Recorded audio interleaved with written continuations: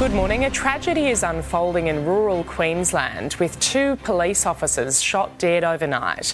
4 officers were called to a property in Wyambilla, 300 kilometres west of Brisbane, at around 4:45 yesterday afternoon as part of a missing person inquiry.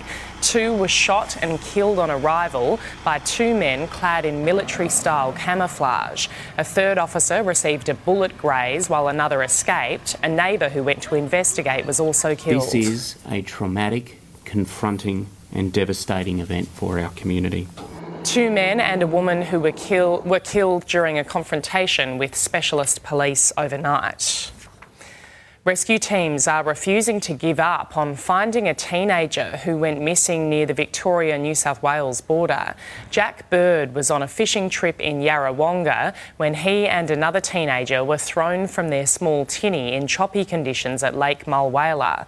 One of them was rescued by a bystander, but emergency crews haven't been able to find Jack. The 16-year-old boys are believed to have been visiting from their hometown of Shepparton.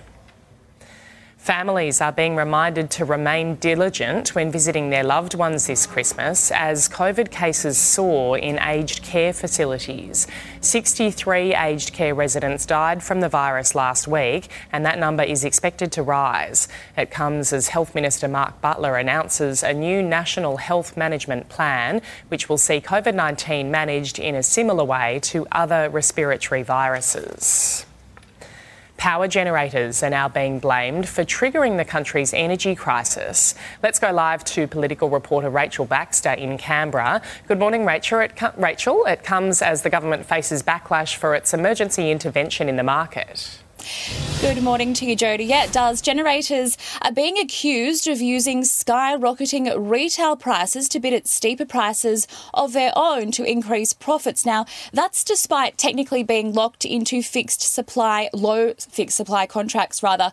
It's one of a string of arguments against the government's new energy plan, which will go before Parliament on Thursday. Politicians have been recalled back here to Canberra as Labor tries to pass this energy market intervention, which would see a price cap slapped on coal and gas. Now, it has sparked fierce backlash from the opposition. They say it does nothing to increase supply, which they say is the real solution. And the coalition is also claiming it'll cost taxpayers $1 million to have Parliament recalled. The real test, though, Jody, for this power price plan will be when it heads to the Senate. There's some key players there who simply aren't convinced this is the right move. OK, Rachel Baxter in Canberra, thank you.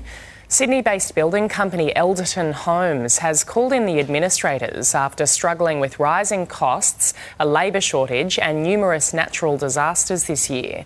The company's website says it has dozens of team members building up from one display home more than a decade ago to thousands of construction sites across New South Wales. Cricket Australia has reportedly offered David Warner's family extra protection for the rest of the Test summer after his wife Candice was allegedly abused by drunken fans in front of their daughters. The former professional ironwoman says she was forced to confront the group who had verbally attacked her. Now, cricket officials have provided her with a phone number she can call should she feel unsafe. Australia's 3-Test series against South Africa begins on Saturday in Brisbane.